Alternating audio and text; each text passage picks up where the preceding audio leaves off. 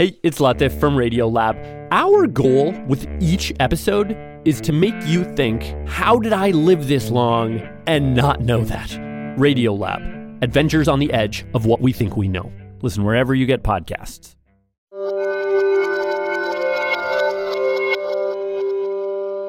Welcome to The Takeaway. I'm Melissa Harris Perry. It's good to have you with us. Today, we're revisiting some conversations around Earth Day. Let's get to it. On the first flight of the day between Los Angeles and San Francisco, an oil company executive exchanged pleasantries with a fellow passenger in the window seat. Glancing down at the oil rigs dotting the Santa Barbara Channel, the passenger remarked that something looked strange at Union Oil's newly erected Platform A. Leaning over to look, the oil man paled visibly. "Oh my God," he murmured. What he saw was the start of the Santa Barbara oil spill.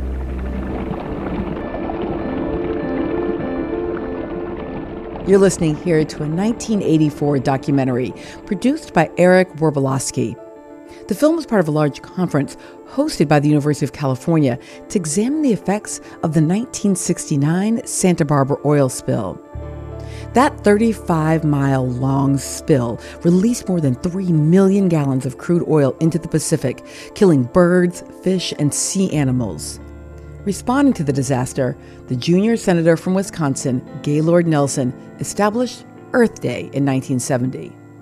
The senator's goal was to focus the country's attention on our responsibilities to protect the resources of the natural world.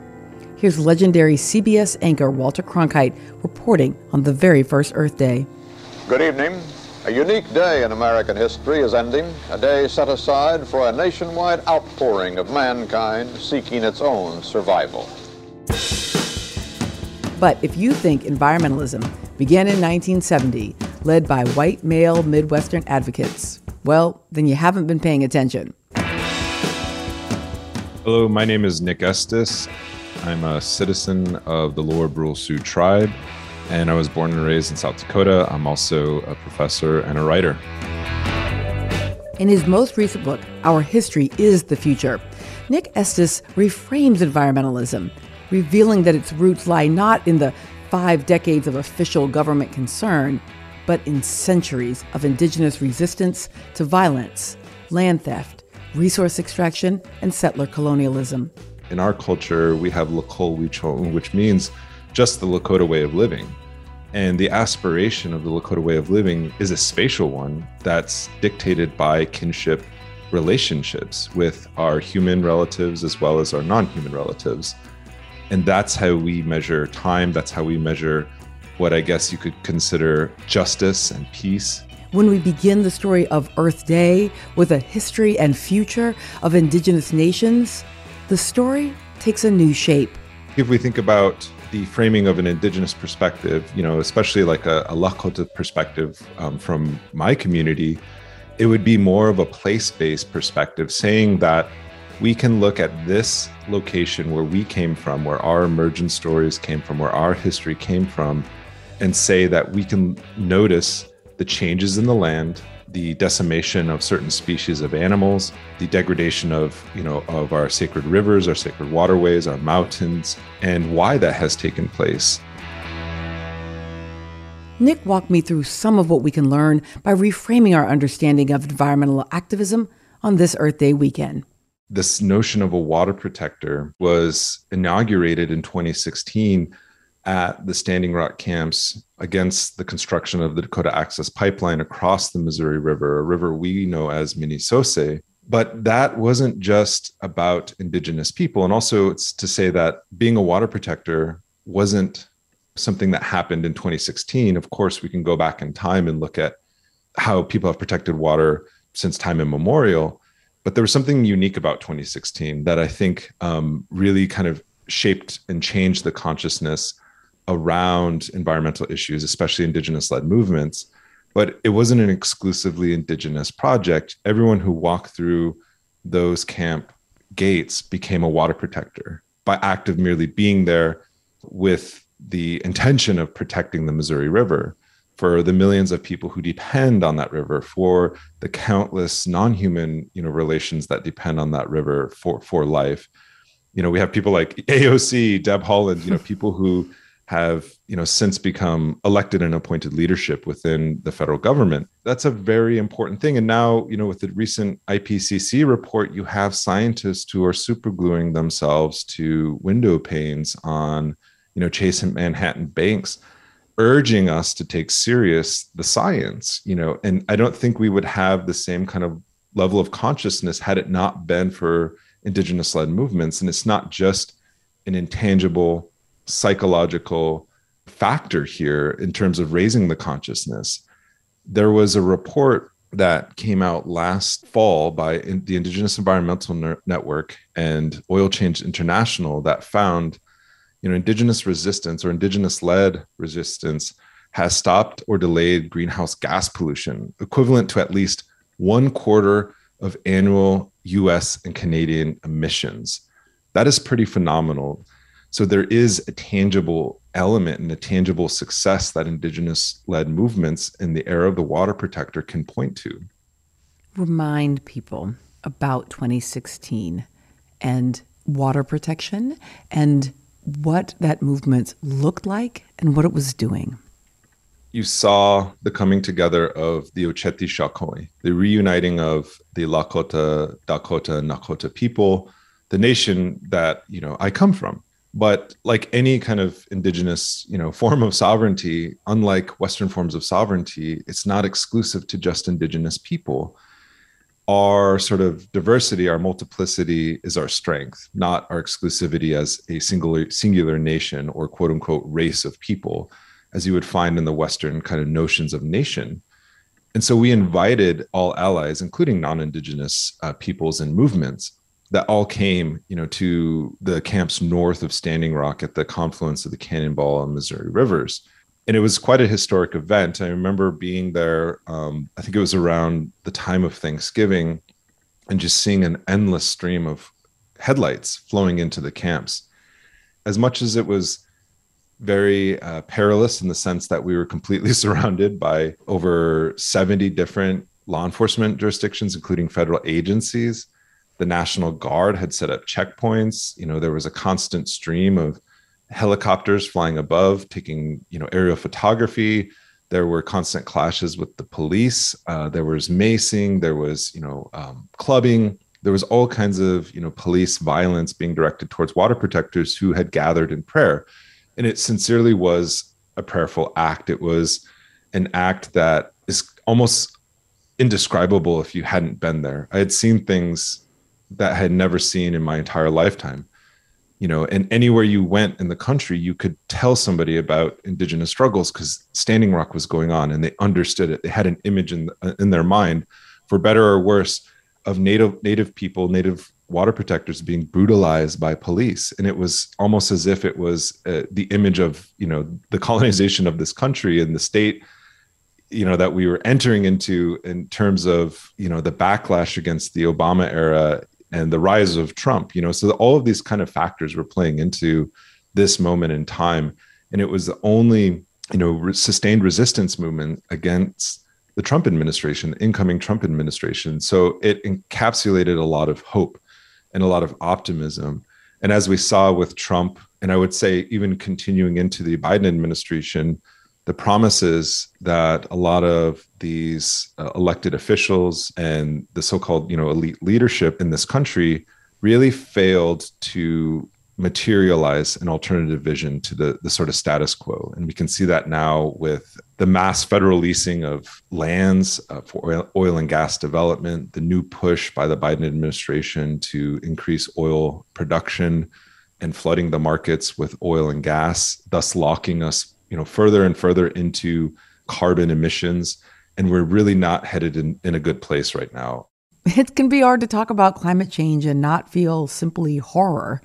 Where can our current movements for climate justice and environmental justice connect to hope in this moment of horror? That's a good question. And I am not feeling incredibly optimistic right now with our leadership, I should say. But I do feel incredibly optimistic about the tangible successes of frontline struggles against a variety of fossil fuel projects across, all stages of fossil fuel infrastructure.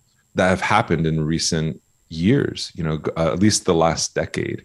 An indigenous-led movement ended the Keystone XL pipeline.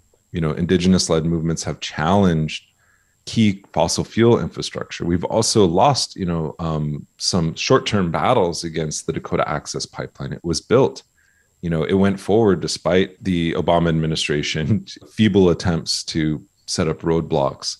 The Line 3 pipeline, which goes through the northern part of Minnesota, went through under Democratic leadership at the state level as well as the federal level. That pipeline alone, which is essentially a reroute from the Keystone XL pipeline, it's transporting tar sands oil to the Gulf of Mexico. It has a carbon footprint twice the amount of the entire state of Minnesota. And I do think if we are to get serious about a viable and livable future, a lot of the people, and it's nothing, again, I'm not trying to be ageist here, but a lot of the people who are being incredibly detrimental to not only our present, but our future, are those who will not have to live with the effects of climate change. One thing that gives me hope that water protectors have taught us is that they are trying to be good ancestors to future generations of people, not just indigenous people, but future generations of people in a specific place.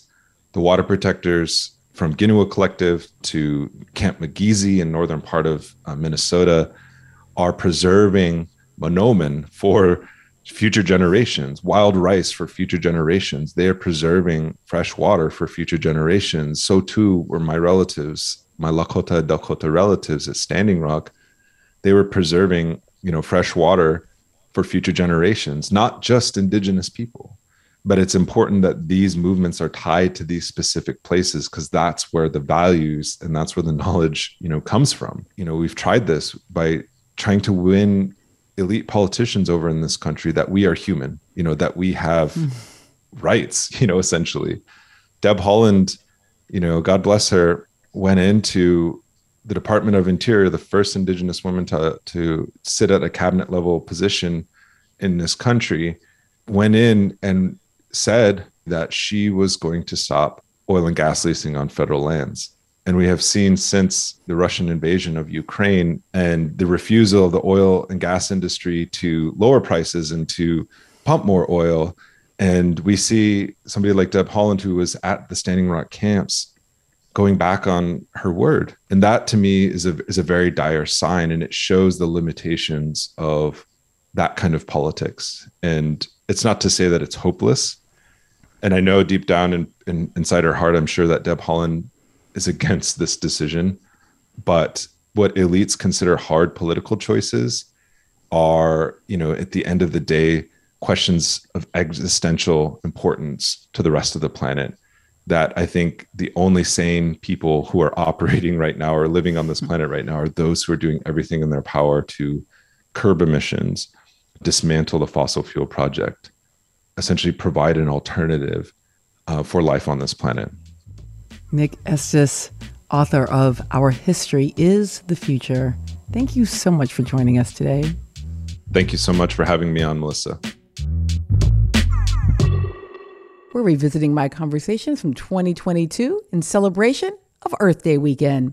Let's turn to environmental justice, an approach to environmental activism which puts the communities most affected by pollution and climate change at the center of creating environmental solutions. Environmental justice documents the disproportionate effects of climate harm on communities of color, and it insists that these communities must be the key decision makers as we find solutions. For example, we know that climate change is increasing the severity and frequency of natural disasters. And a 2018 study from researchers at Rice University and the University of Pittsburgh found that these disasters actually increase the racial wealth gap. Why? Because racially inequitable reinvestment following disasters leaves Black and Latinx communities poorer while making white households and communities more wealthy.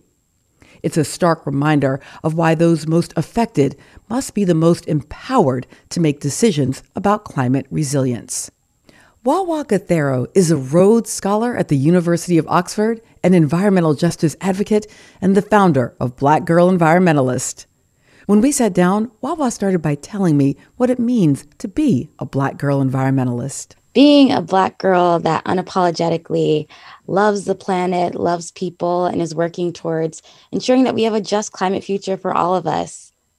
I must admit, as a Black old lady environmentalist, that it took me a little while to get here. And I really was pushed by the girls, by my students, by the young women in my classes who kept reframing what felt to me initially like a movement that had little to do with me. How did you first become interested in environmental activism? Right. It's so interesting to hear you say that, because that quite literally has been my experience, but kind of the inverse. It's been the older women in my life that have really reframed climate environmentalism for me and have really led me to finding my voice as a Black girl environmentalist and even founding the organization that I did. Growing up, I grew up in rural Connecticut. I grew up surrounded by green space. I spent a lot of my time outside, and I always had this deep love for the planet. And I argue that everybody does. Everybody truly does care about clean air, clean water, because it's what we have to survive. Even though I knew I loved these things, environmentalism to me and the way that it was presented and packaged to me definitely did not feel as though it included me. I felt as though environmentalism was this very top shelf white issue for wealthy people that went hiking and camping and spent a lot of times outside in their leisure. And even though I did that, so many things like camping and hiking just weren't necessarily things that my family would do together. And the folks that I saw engage in those activities, or the folks that I saw doing environmental work, looked nothing like me. It wasn't until I literally stumbled into this environmental science class my junior year of high school, I essentially had this big aha moment of, whoa, environmentalism actually has everything to do with me, especially as a Black person, especially as the daughter of two Kenyan immigrants, especially as someone that comes from the Horn of Africa. So at 16, I had this big, I was quite dramatic, I still am, but I essentially went to my room one day and I prayed and I said, I'm dedicating my life to environmental justice. And I guess I've been on track to do that. Who are the people in this community, and why is it necessary to build it with such explicit purpose? Women in general experience climate change with disproportionate severity because gender inequality around the world reduces our physical and economic mobility, our voice and opportunity in many places, making us amongst the most vulnerable to environmental stressors. Then we also know that Black girls and Black women in particular bear an even heavier burden from the impacts of the climate crisis because of the historic impacts of racism and colonialism and inequality. So due to this proximity, we have this unique role to play as indispensable leaders in creating just and effective climate solutions because we're at the forefront of this issue and are already creating solutions as a means of survival. However, the American green workforce is amongst the least diverse of any sector.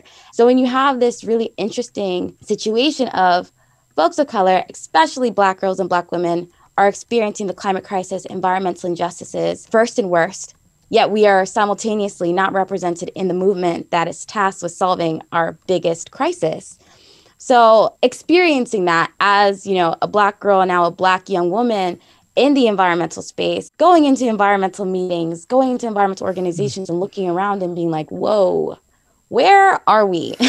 So in experiencing a lot of these dynamics and really wanting to facilitate a very unique community, an inclusive and intentional community that is meant to serve as a safe space for this next generation of folks that might be just like me when I was, 15, 16 years old of, whoa, I want to get involved, but where do I go? Where are people going to understand me? Where am I going to, where is my life going to be centered in these conceptualizations of a just future? And that's what we're really trying to do. We're trying to build up this community and really work amongst ourselves to really ideate a just future that actually takes our lives, our vitality into account. Well, what is next for you? What is next? Graduation is next. I'm very excited to get it over with. I'm very excited to really finish my dissertation and continue to throw myself into this work.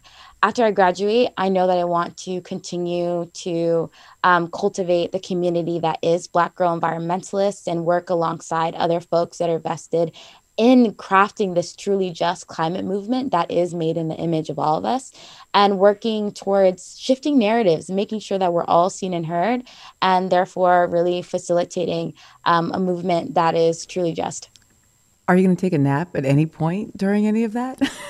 Oh, don't worry. I am a big proponent of nap ministry, and I take naps all the time. I am smiling here as I listen to you because you do give me a sense of hope about what is possible in our future. And thank you for your analysis, for your passion, for your commitment. And thank you for joining The Takeaway. Yes, thank you so much for your work. Thank you for inviting me. And thank you for inspiring young Black girls like me to be unapologetic in our work. Wawa Gathero is a Rhodes Scholar at the University of Oxford, an environmental justice advocate, and the founder of Black Girl Environmentalist. This is The Takeaway. I'm Melissa Harris Perry. It's Earth Day weekend, so let's talk about penguins. During the past decade, the intricate patterns of community and family created by these adorable little tuxedoed birds has been the subject of multiple documentaries, streaming series, and blockbuster animation. Getting the public to love penguins seems like a great way to encourage conservation. Adore the penguins, save their habitats. But then, some in America's right-wing movements begin to claim that penguins are evidence of a natural order of monogamy and heteronormativity. One mom, one dad, one precious egg to protect. Apparently, they'd never met Skipper and Ping, Ronnie and Reggie, or Elmer and Lima, all bonded, loving, same-sex penguin couples. Elmer and Lima even became the proud parents of a fostered hatchling in February at a zoo in Syracuse, New York. So much for heterosexuality as the only natural order. So for more on queer ecology, let's revisit a conversation I had with Nicole Seymour, Associate Professor of English and Graduate Advisor of Environmental Studies at Cal State Fullerton. She's author of several books, including Strange Natures, Futurity, Empathy, and the Queer Ecological Imagination. Now I asked Nicole, what is queer ecology? It basically just refers to a way of thinking that sees connections between environmental issues and issues of gender and sexuality. But more specifically, queer ecology allows us to see that strict norms around gender and sexuality can be quite harmful to the non-human world, not just to humans. So an example I always give to my students is we look at the recent rise in mega truck purchases in the US. So Consumer Reports has found a huge leap in truck weight and size over the past 20 years. And those types of trucks are often an expression of traditional heterosexual masculinity, right? And those vehicles kill pedestrians at a much higher rate than other vehicles, and of course are, killing the planet with their massive fossil fuel consumption. So it's almost the literal definition of toxic masculinity. So that's a place I often start with people as an example. Walk me through the politics around calling something natural, or also the politics of calling something unnatural. So I think I got into queer ecologies because I was always bothered by the fact that, let's just say, a certain side of the political spectrum has tended to call gay people or transgender people unnatural, when that side has not otherwise seemed to care very much about nature at all. I always thought that was sort of a funny contradiction there. And I actually started researching this in graduate school, and I found, many studies that show how LGBTQ plus folks are actually more environmentally concerned and active than straight folks. And I found all sorts of interesting examples of how such folks have, cared for or connected to the land. So everything from rural lesbian communes in the 1970s to drag queens, such as a person named Patagonia. So Patty Gonia, get it? Who draw attention to environmental issues. And so, I think what I've tried to show actually over the past couple of decades is that queer people actually connect to nature and the natural in a lot of ways that we just haven't recognized because of that association of queerness and the unnatural. So there's a whole world of queer environmentalism out there that we just haven't paid attention to very much. You mentioned in your first response that this does harm both to humans and to the non-human living world. Help us to understand that with maybe kind of a grounded example. What is something that we maybe even just use in our discourse or frame in our understanding that does harm in both ways? One good example is how there's been a lot of heterosexual bias in science historically. And so the assumption that heterosexuality is always the default has led scientists in the past to really downplay evidence of homosexual and, believe it or not, there's transsexual behavior amongst non-human animals. There's a fish called the parrotfish that can change from male to female. And so what that means is we've just had this really incomplete and biased view of the natural world until recently. We've assumed that animals only engage in heterosexual reproductive behavior when that's simply not the case. And so maybe that's not a direct physical harm, but it means that we haven't really grasped the deep diversity of our world. And we've sort of imposed a lot of ideals on animals in the non-human world that are really inappropriate and actually sort of limit our full understanding. Quick break. Back with the takeaway in just a moment. At Radiolab, we love nothing more than nerding out about science, neuroscience, chemistry. But we do also like to get into other kinds of stories. Stories about policing or politics, country music, hockey, sex, of bugs. Regardless of whether we're looking at science or not science, we bring a rigorous curiosity to get you the answers. And hopefully make you see the world anew. Radiolab, adventures on the edge of what we think we know. Wherever you get your podcasts.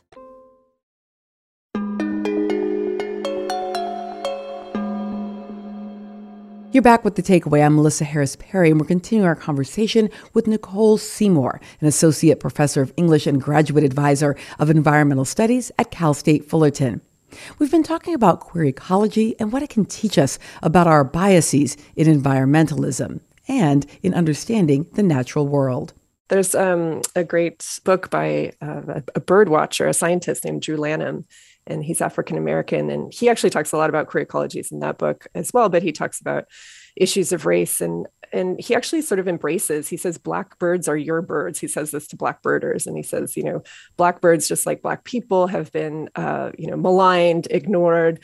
There's also that statistic you've probably heard about. Black dogs are adopted much less often from animal shelters. And so I think his approach is really interesting, rather than sort of denying the connection to the animal, and saying, I'm a human, I have nothing to do with the animals. He actually has this really interesting progressive way of sort of embracing not the racist animalistic thing you're talking about, but embracing these connections to animals and seeing, animals are oppressed in many of the ways that humans are, right? And seeing a connection there. Imagine the world for me a bit and talk to me about what Earth Day would be if we queered it. Yeah. I think it would be very, very colorful, very fun, very playful. I talk in my work a lot about how, so much environmental discourse and activism is about gloom and doom, right? It's very depressing. You usually want to, whenever there's a news report about, the latest IPCC report, you want to turn off the TV just because it's so grim. So I think, what I've tried to do in my work a lot is to show that there's, through drag or camp and humor, those are actually maybe the best ways to do environmentalism, to draw attention to environmental problems, because those modes are more accessible, more fun. They don't make us want to, change the channel. And so, my vision of Earth Day is lots of laughter rather than sort of grimness and depression. Definitely some drag in there as well.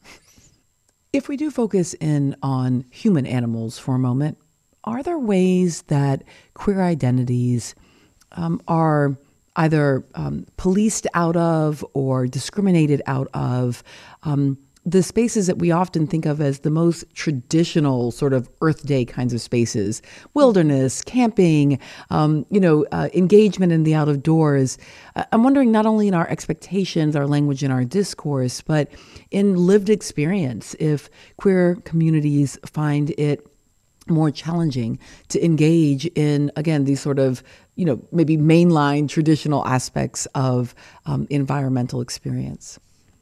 Yeah, I think a lot of the mainstream environmental movement has pitched itself as being very family friendly. You see a lot of images of, we have to save the planet for our children. It's very wholesome, very white. And a lot of queer people and people of color just don't relate to those kinds of appeals, which is not to say, queer people don't have children, for example. But I think there is a sort of mainstream normative vision of the family that gets propagated through a lot of environmental activism. And so, yeah, I think there's just not a lot of queer people and people of color just don't feel like they belong in that mainstream movement. But the good news is there's a lot of sort of non-mainstream versions of environmentalism. There's a group called Out for Sustainability, and their logo is that they try to mobilize the LGBTQ plus community for environmental and social action, and they really see those connections that we were talking about before. And we also, something that I think is really important to think about is there's a lot of research that shows that queer and trans people, especially those of color, are more vulnerable to climate disasters, things like food insecurity, because they already suffer higher rates of poverty, homelessness, mental illness, and other sorts of compounding factors. And I think that's another reason why it's such a shame that a lot of mainstream environmental movements don't feel inclusive to queer people and people of color, considering that they're the most vulnerable to environmental problems. So I think, this queer ecological perspective we're talking about is really crucial if we want to move toward a future of environmental justice. Nicole Seymour, thank you so much for joining us. Thank you.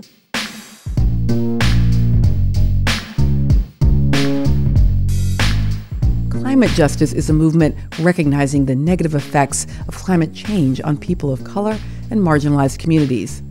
And climate justice advocates fight for equitable solutions to defend our planet and the people living on it. All the people. The Climate Justice Alliance is a coalition of dozens of local environmental organizations. And in their most recent annual report, the group outlines some of the key ways organizations and climate activists have worked to influence corporations, change laws, and invest in people who are fighting for equity in our skies, our water, our land, and for our bodies. In the past year, that work included preventing the repowering of a gas plant in New York City and pushing for legislation in Massachusetts to inhibit fossil fuel projects and create clean energy employment opportunities. We spoke with climate justice activist Elizabeth Jean-Pierre, who is the executive director of UPROSE, Brooklyn's oldest Puerto Rican community-based organization. Elizabeth is also co-chair of the Climate Justice Alliance. We know that frontline communities embody the deep and long impacts of environmental racism.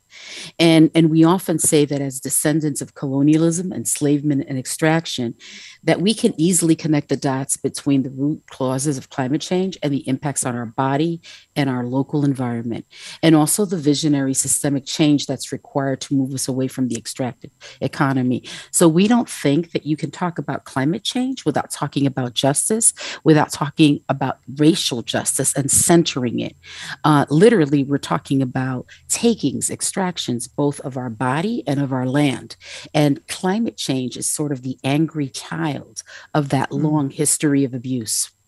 And yet, for so long, perhaps even on many radio shows, although not this one on Earth Day, people will in fact talk about climate justice without mentioning or discussing in any centering way issues of race and racial injustice.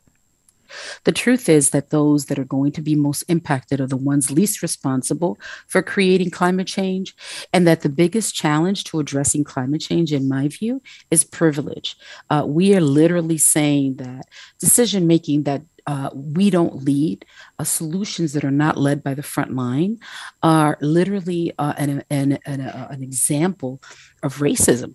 We're going to be the majority by 2042. The majority of the children being born right now are children that are Black, Indigenous, children of color.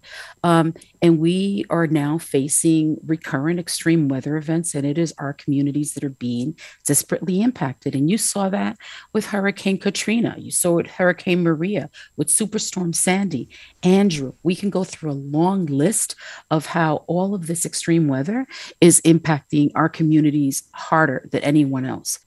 What can you tell us about the most recent report issued by the Climate Justice Alliance?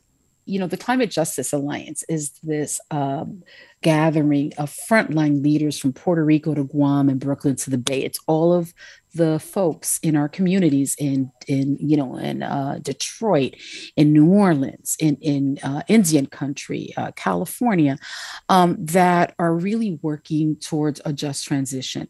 And what's beautiful about the report is it really captures how we are firmly rooted in reparations, rematriation, and ecological regeneration. And it shows showcases examples of all of our groups all over the country that are doing transformative work. The work is complex, and it's rooted in deep democracy and community, and it is happening all over the country. And so the report really showcases what is possible and how we're holding that space, and how, in addition to doing that, moving away from fossil fuel extraction, rejecting false solutions, we're also accountable to the front line. We come from there, we live there, and we're accountable to each other and to our community.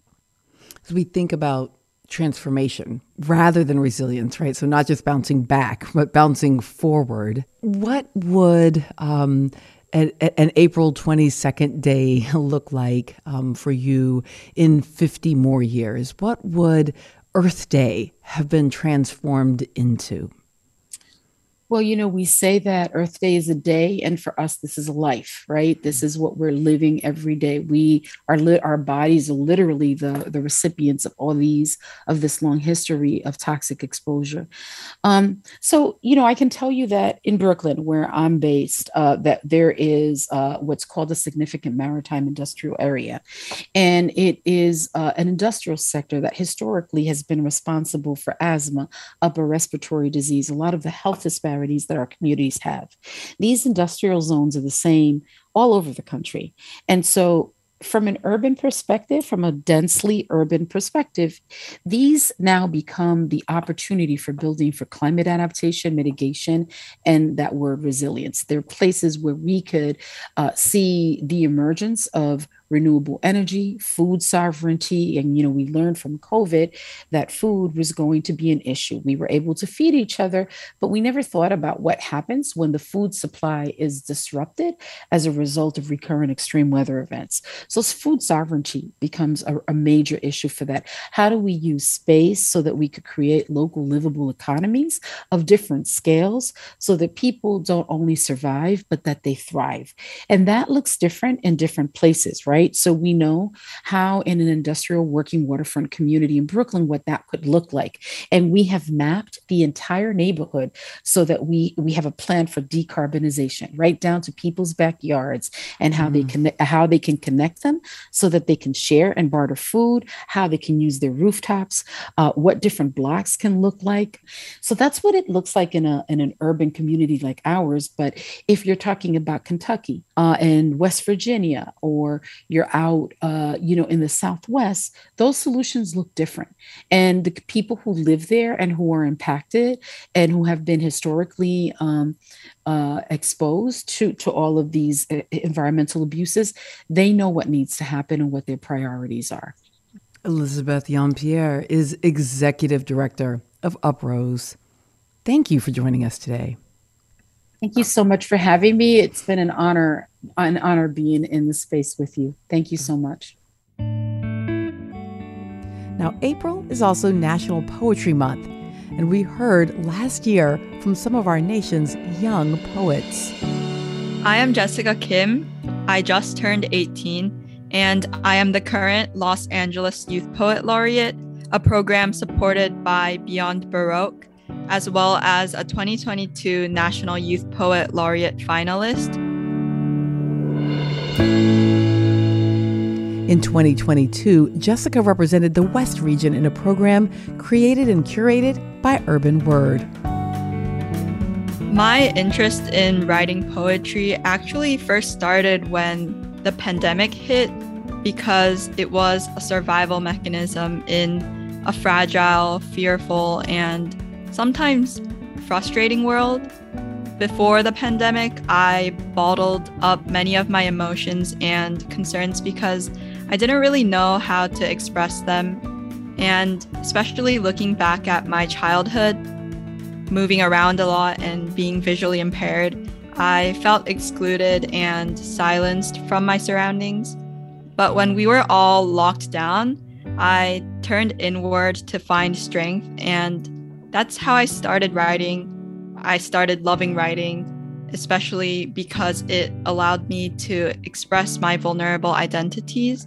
I realized that I had the power to create worlds on the page, so I was really drawn to that autonomy of having control over my story, and I haven't stopped writing ever since.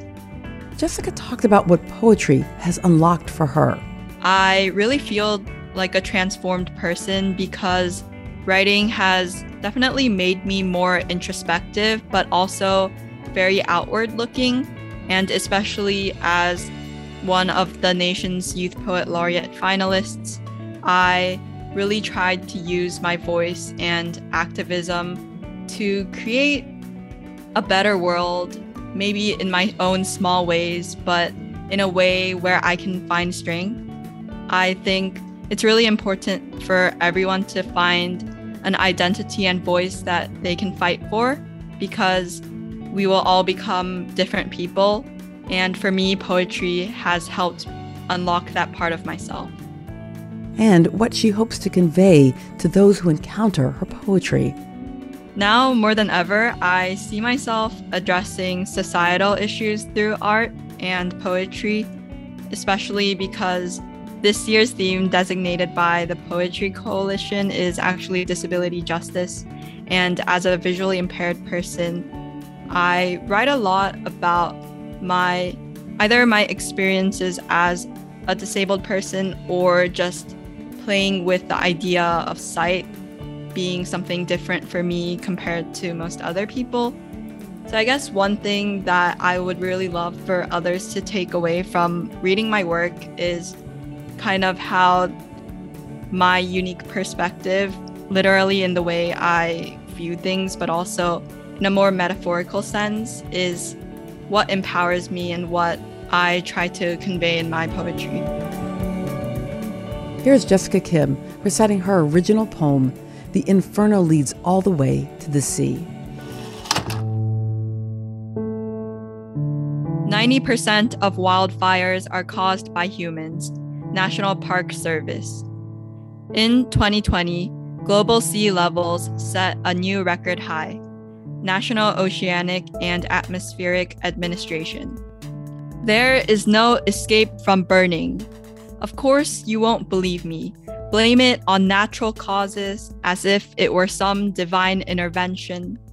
A decade ago, I sat around a campfire watching my father poke at the flames with his matchstick hands, toss the bundles of firewood into the pit, my heart still attached to the timber. I try to say that the fires get worse every year, but I am muffled by the rising smoke, the squirrels and bobcats scurrying for refuge. This is what I mean when my love for all creations is static, immobile, mortal, covered in soot. I'm chasing an end to these fires, leading me to the end of the world where land meets sea. I catch a glimpse of a horizon without a shoreline, wired with asphyxiation, the fish calcified into bullets, drifting into a whale's body. The ocean is permanent, and how ironic it is to watch her eyes clouded by plastic candy wrappers, her hands stained gray with petroleum, her underbelly whitened like bleached corals. Sea levels are rising like never before, and so does my voice, my early morning song for memories spent on shorelines, foam relapsing at my feet. Look, the sun too is rising, and I no longer am the only one here. There are children picking up every cigarette bud and candy wrapper as they hum the aquamarine tunes left by the sea. From afar, the birds return to the reincarnated forest. All the fires burned out. Watch. Together we can bring back every inch of our earth. Our thanks to Jessica Kim for sharing her poetry with us. Now I want to pass the mic to a few more young people. These are the voices of Wake Forest University students who studied with me last year in a course entitled Race, Sustainability, and Environmental Justice.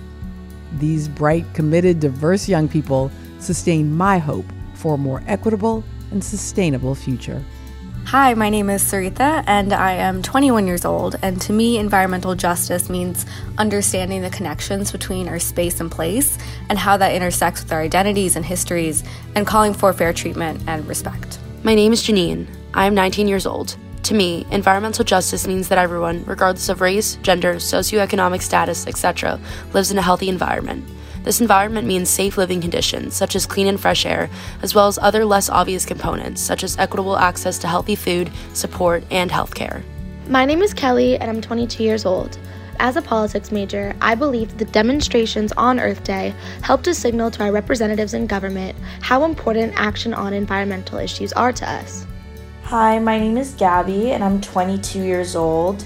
To me, environmental justice means recognizing the rights of undocumented Latino farm workers and prioritizing a push for better pay, benefits, and working conditions.